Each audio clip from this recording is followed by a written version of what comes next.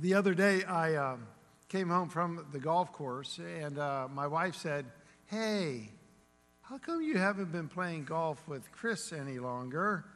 And I asked her a question. I said, "Would you like to spend roughly 4 hours with someone who cusses every time they make a shot, throws their putter every time they miss a putt, always lies and cheats on the scorecard, and just is not any fun to be around when they get so upset over a silly game of golf?" And she said, "No, I wouldn't want to do that."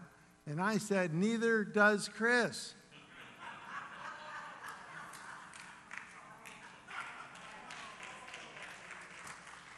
You know, I told the first service you guys would love that joke more than they did down there. But good morning, everyone. Now, who loves it when God wakes you up in the middle of the night? Has God ever done that to you? He's done it to me this past week, and I hate when he does that, okay? So he woke me up on 1 o'clock in the morning on Wednesday morning to remind me that I had forgotten a critical message in our previously concluded mountain series. In fact, this message or this scripture was the one I wanted to start it all with, and I waited and waited and waited until I forgot. I think I'm developing some timers. But anyhow, why God waited until Wednesday when I was 3/4 of the way through and prepping up for our new Valleys series that is coming is beyond me. But you know what? When God speaks, you must listen. Amen. You really don't have a choice. And so today we're going to do a bonus mountain today. We're going to climb a mountain. And this mountain by far is the most dangerous of all mountains. And it is called the Mountain of Temptation. And our Sherpa, who knows what a Sherpa is? Okay, a Sherpa is a tour guide from the Himalayas who marches you up the mountains and all that. Our Sherpa is the devil, believe it or not. And we're going to climb this mountain. But we're going to climb it also with Jesus to see how he successfully traversed the mountain of temptation. We're going to start at Matthew chapter 4, verse 8. And I'll read it for you just real quick. It says, "Again," everybody say again. "Again, the devil took him to a very high mountain." This is the word of God for the people of God.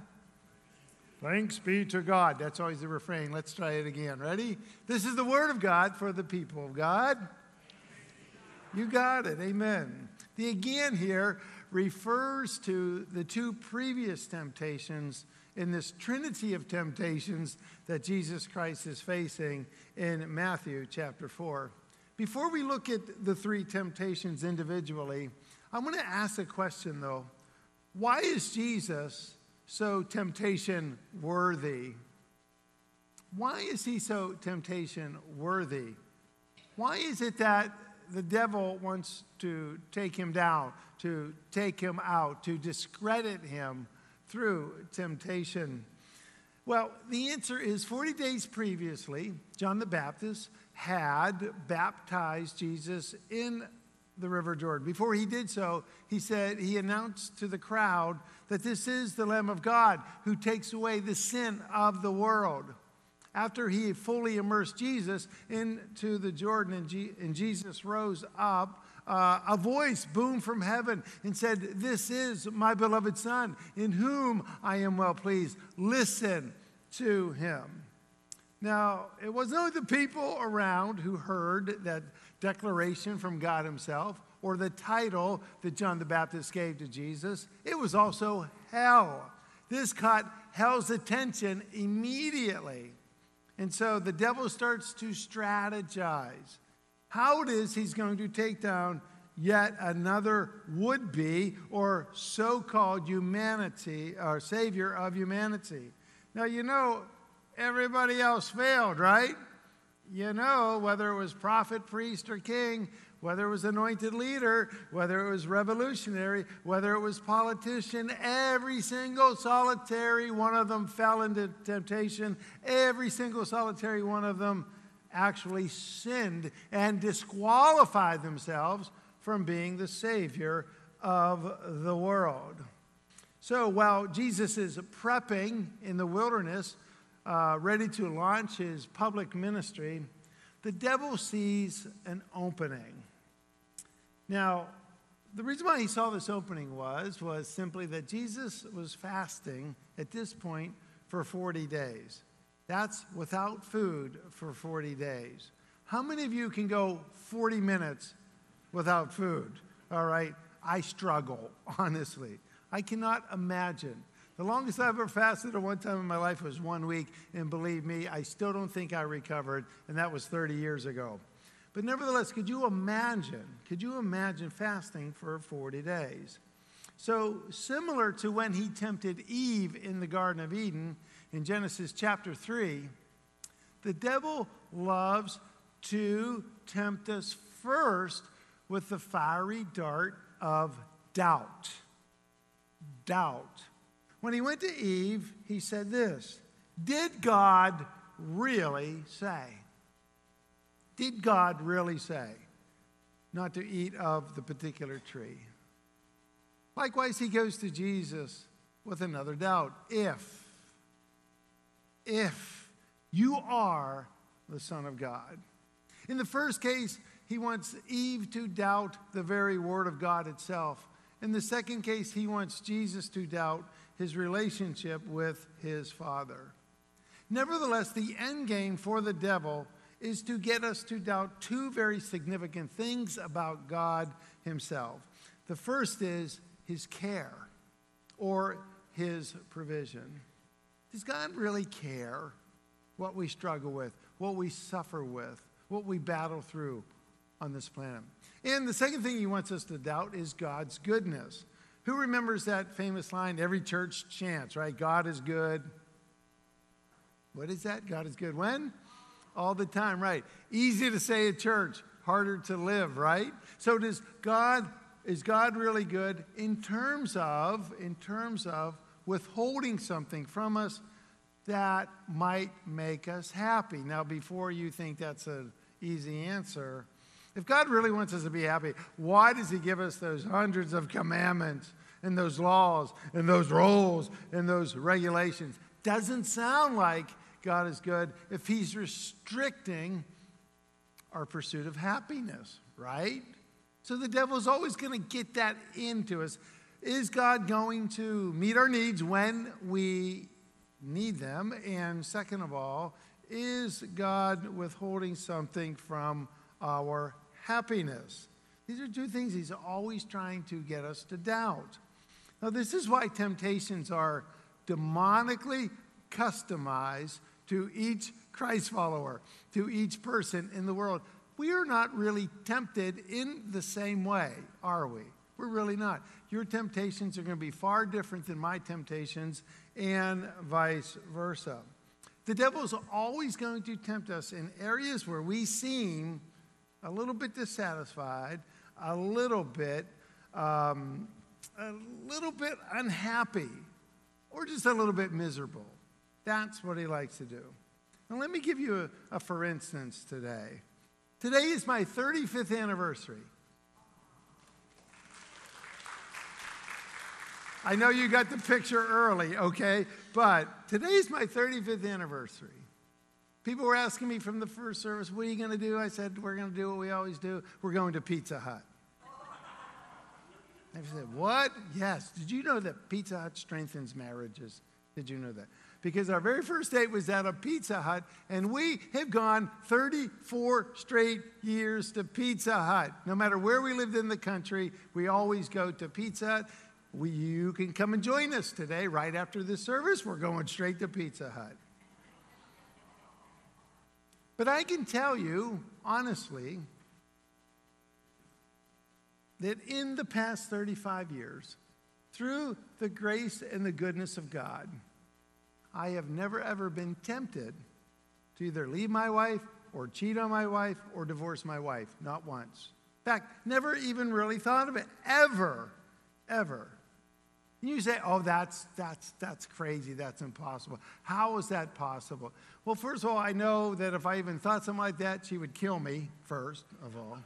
So I have a fear for my life on that. But more importantly or more deeply, When God gave me my wife, when I married the love of my life, since I love since the 6th grade, he supremely met all of my marriage needs and my marriage joys in Lisa. Far more than I deserved. Far more. My wife is a gift of God to me that I would never, ever, ever, ever, ever purposely do anything to spoil. It was like when my uncle, shortly after that picture, when my uncle met us on the other side of the doors after the ceremony, the first thing he did after he hugged us was say, "You know you don't deserve her." And I said, "I know, you're absolutely right." And it's been true for 35 years. But that doesn't mean you need to have a little skill in marriage, because you really do. How many of you think you're very skillful in marriage? So we agreed in our premarital counseling days that we were not going to grind and have conflict over every decision that we ever made. In fact, Lisa would take care of, the less important decisions, and I would take care of the bigger decisions. In the 35 years, we've never had a big decision to make. Okay, come on, people, wake up. Help me up here, will you? Now, I just really have never doubted she is God's gift to me. And the marital joy that we've experienced over the past 35 years has been God's blessing to me. And I would never, ever, ever, ever, ever, ever spoil that, no matter how good looking I really am. I would never, ever try to do that. Ever, ever. I wouldn't do that. Now, I got to be honest with you. On the other hand, I am daily tempted by sports equipment. You show me the latest aero bike or the latest new driver on the market, and my eyes will water, my mouth will water, and I'm willing to sell my wife, my children, my pets, and everything else in order to obtain that equipment. And so the devil tempts us. The devil tempts us in any area where we're not fully trusting God, or where we're least trusting God, where you feel a little bit dissatisfied or a little bit discontented. Be careful, because that's exactly when and where he strikes. And because our faith is imperfect, and it will be imperfect as long as we're on this side of eternity, we'll always be tempted in particular areas. So if you're fasting for 40 days, and now at this point, all of your consumable stored fat is gone, and now you're actually eating your own body, your own musculature at this point. And the devil comes to you and says, "I know you got the power. Command that these stones be turned into bread." Church, what would be so awful in turning some useless stones into freshly baked, mouth-watering, homemade bread, layered with peanut butter and jelly? Oh, we're getting close to lunchtime, aren't we? What would be the problem? And besides, what kind of father would send his kid out and not feed him for 40 days?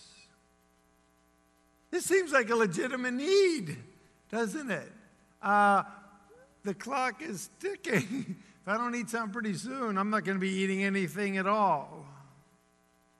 But remember, Jesus' time in the wilderness was God ordained, and it was Spirit led. This was a time where his Father and the Spirit were preparing him to launch his public ministry with power and with wisdom and with direction. This was a vital time in Jesus' life. But the core temptation here was for Jesus to go outside of the will of God to get his own needs met. Now, church, I want to admonish you and encourage you today that this is when Christ followers are most vulnerable. They're most vulnerable. And I can just tell you through years of ministry, the people who do this, it always ends in a disaster for their lives. So Jesus doesn't bite on this temptation. Jesus doesn't bite on this temptation.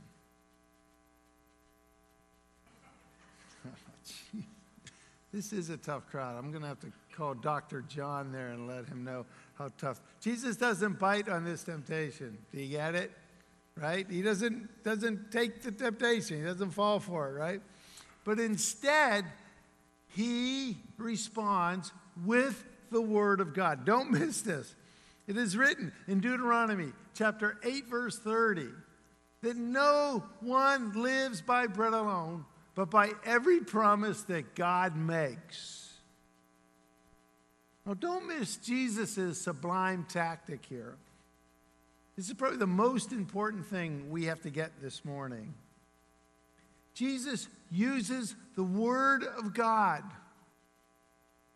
to erase doubt in God. Don't miss that. He uses the Word of God to erase doubt in God. Now, why did he do that? Well, the Bible itself is primarily a promise book. Did you know that there is roughly over 6,600 promises that God has made in this book? Now, why is that important? Well, because our souls live on promises. Our souls live on promises. Just like 35 years ago, the promise of a rewarding and enriching life by being in a covenantal relationship with the person you love forever. It really paid off. I live in that promise every day with my wife. We live in that promise every day with God. Our souls are nourished on promises. But as you know, the devil also makes promises, right? And so as the Apostle Paul said in 1 Timothy 6:12, he said that the fight of faith is being able to discern and to trust God's promises over the devil's promises. Although Jesus taught us in the model prayer that we just prayed a second ago to ask for our daily bread, and that is a legitimate prayer each and every day, we cannot live on physical sustenance alone. We need soul food. We need spiritual sustenance. And where do we get that spiritual food? One place, people, we get it from the Word of God itself. This is why studies after studies, study after study, study after study, study after study has shown that the single greatest catalyst for spiritual growth in the life of the Christian is the simple daily reading of God's Word. Did you hear me, church? At least 15 minutes a day. Why is that? Because our souls, our spirits come alive. They're well fed and they're nourished when we just read God's Word. This is not just a history book. This is a spiritual book. And the Holy Spirit uses it to feed our souls. We need that strength. We need that stamina. We need that nourishment to be able to fight off temptations. Amen? This is the most effective way to resist temptation. And I can tell you it's not willpower. Everybody who tries to fight off temptation with willpower falls. It is the Word of God. This is why King David in the Old Testament said in Psalm 119:11, "Your word I have hid in my heart, that I might not sin against you." And why Paul encouraged us to take up the sword of the Spirit, which is the Word of God. The single greatest ingredient of us being able to avoid and to resist and to endure temptation is the Word of God. But how many of you know that the devil is a pesky little devil? And he will not take no for an answer.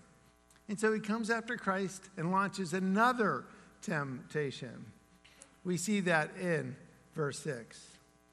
If you are the Son of God, throw yourself down.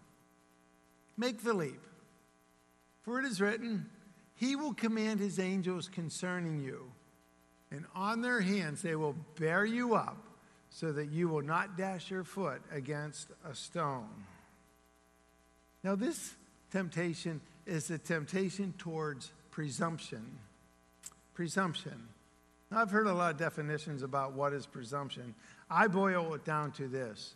The sin of presumption is simply that we insist upon our wants and we call it God's will. You ever do that? Put your hand up if you have done that, right? We think that I will do what I want to do and God will have to bless it. And God will have to bail me out if it goes wrong. But notice how cunning the devil is here. How he fights fire with fire. He uses the word of God to seduce Jesus to go outside the will of God. Thank God Jesus didn't have a fallen ego. If the devil would have tempted me with that, I would probably be doing backflips off the steeple, crashing to my own death, because I wouldn't understand what he was doing to me. But Jesus does.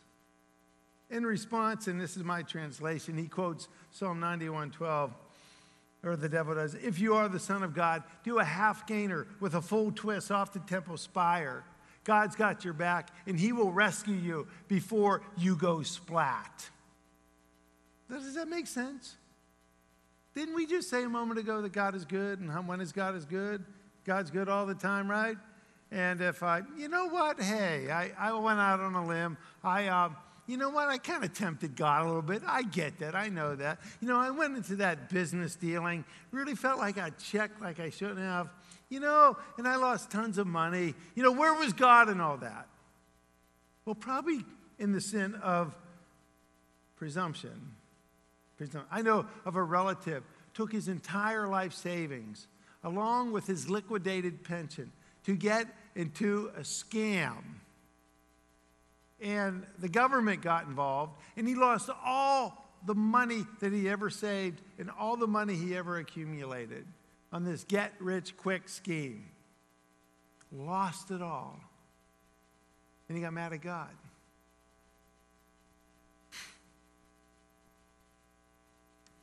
Think about that for just a moment.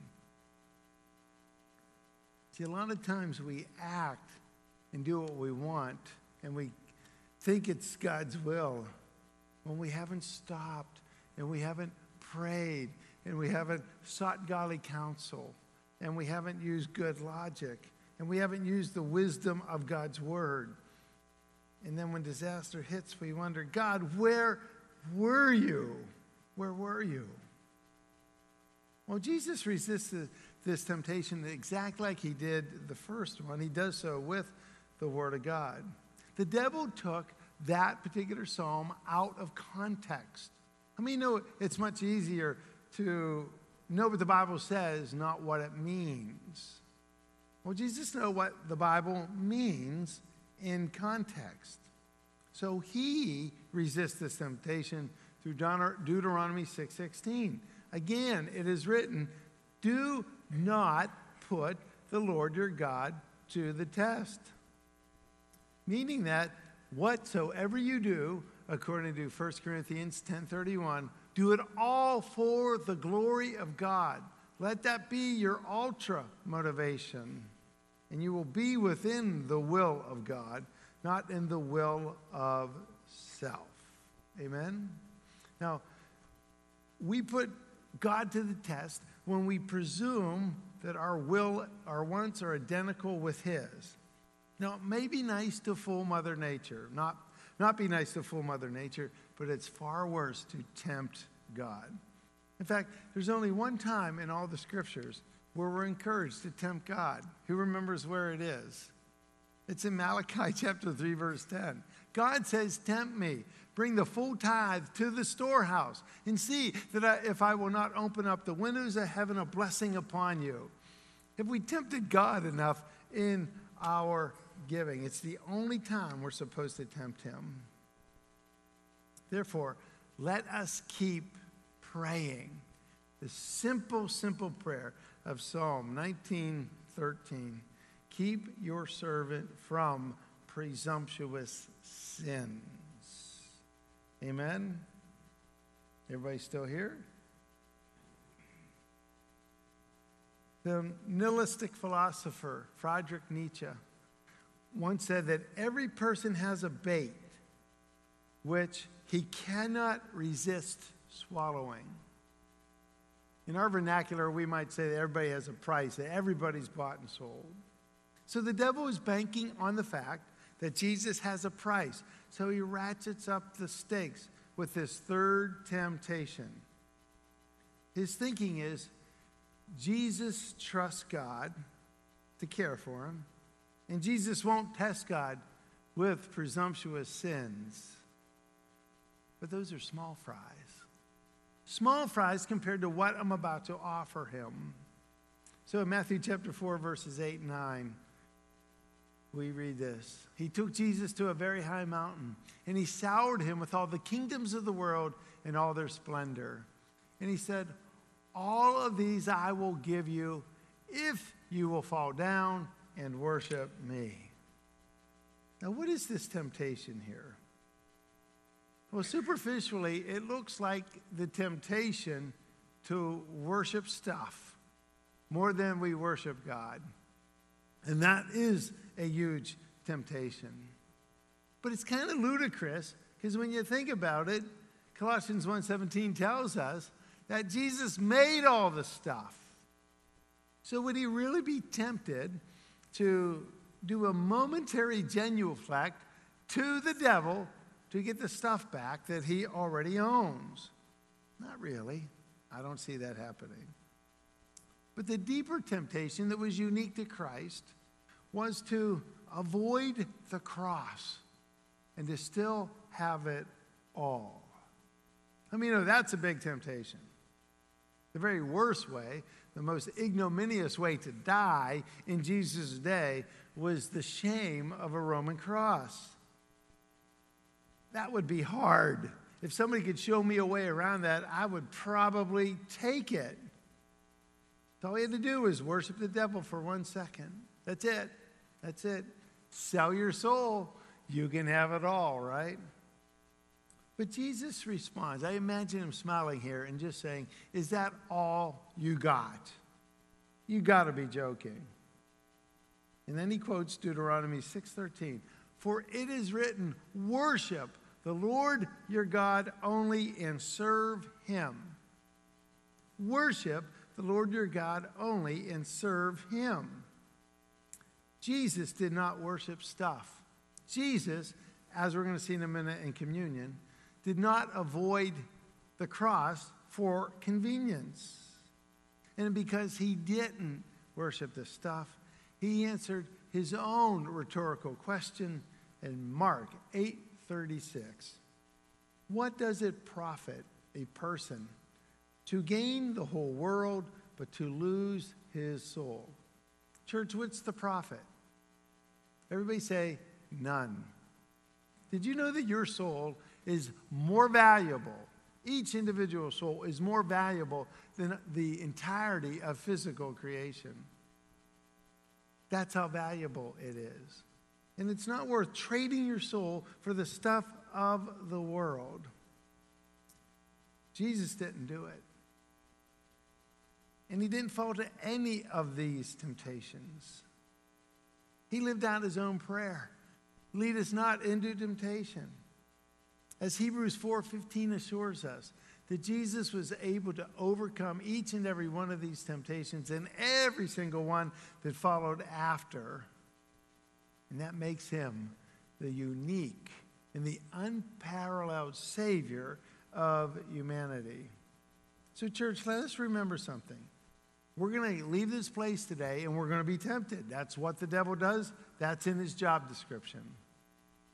He wants nothing more than to have your soul condemned, to have your life destroyed, to have your relationships wrecked because of temptation. But let's do what Jesus did. Let's do what Jesus did. Let us employ the Word of God against these temptations and fight each one of them off with this. For if we do, we will be rewarded with an incredible beatitude that we see in James 1:12. I'm going to read it for you. James chapter 1, verse 12. Blessed is anyone who endures temptation. Such a one has stood the test, and will receive the crown of life that the Lord has promised to those who love him. Amen? Let's pray. Lord God, we come to you now, and thank you for the blueprint. Thank you for the strategy. Lord, we know that this world is a test. In fact, every choice is a test. If we're going to trust you, your care and your goodness, or try to get our needs met outside of your plan and your provision for us. And so, Lord God, we, especially as we go to Holy Communion today, we are filled with thanks over the fact that our Lord and Savior never wants to come to temptation. In fact, in his greatest temptation, in the Garden of Gethsemane, where he had one more temptation to avoid the cross, he said, "Nevertheless, not my will, but your will be done." Thank you, Jesus, for staying the course, for learning the obedience through which you had suffered, for providing us a way of escape of temptation. So, Lord, my prayer is today as we go to Holy Communion, that you would forgive us for each and every time we have fallen in temptation. Those times are myriad, they are many, and they are manifold. But, Lord God, you forgive us. And the cross is the perfect representation of your forgiveness. Christ died while we were yet sinners. That proves your love for us. But God, we don't want to just go from forgiveness to forgiveness. We want to go from forgiveness to the remission of sins. God, we don't only want forgiveness, we want the power to leave our sins so that we might more glorify you and resist whatever the devil throws our way. And so we thank you that this is the table of forgiveness and the table of power, that when we partake of the Holy Sacrament, you are filling us with the power to live a holy and a pure and a God-glorifying life. So we remember this sacrifice, but make it so efficacious in our hearts, in our souls, in our spirits, in our minds, that we resist and resist until your coming day. Thank you that you love us. Thank you that you forgive us. And thank you for showing us the way.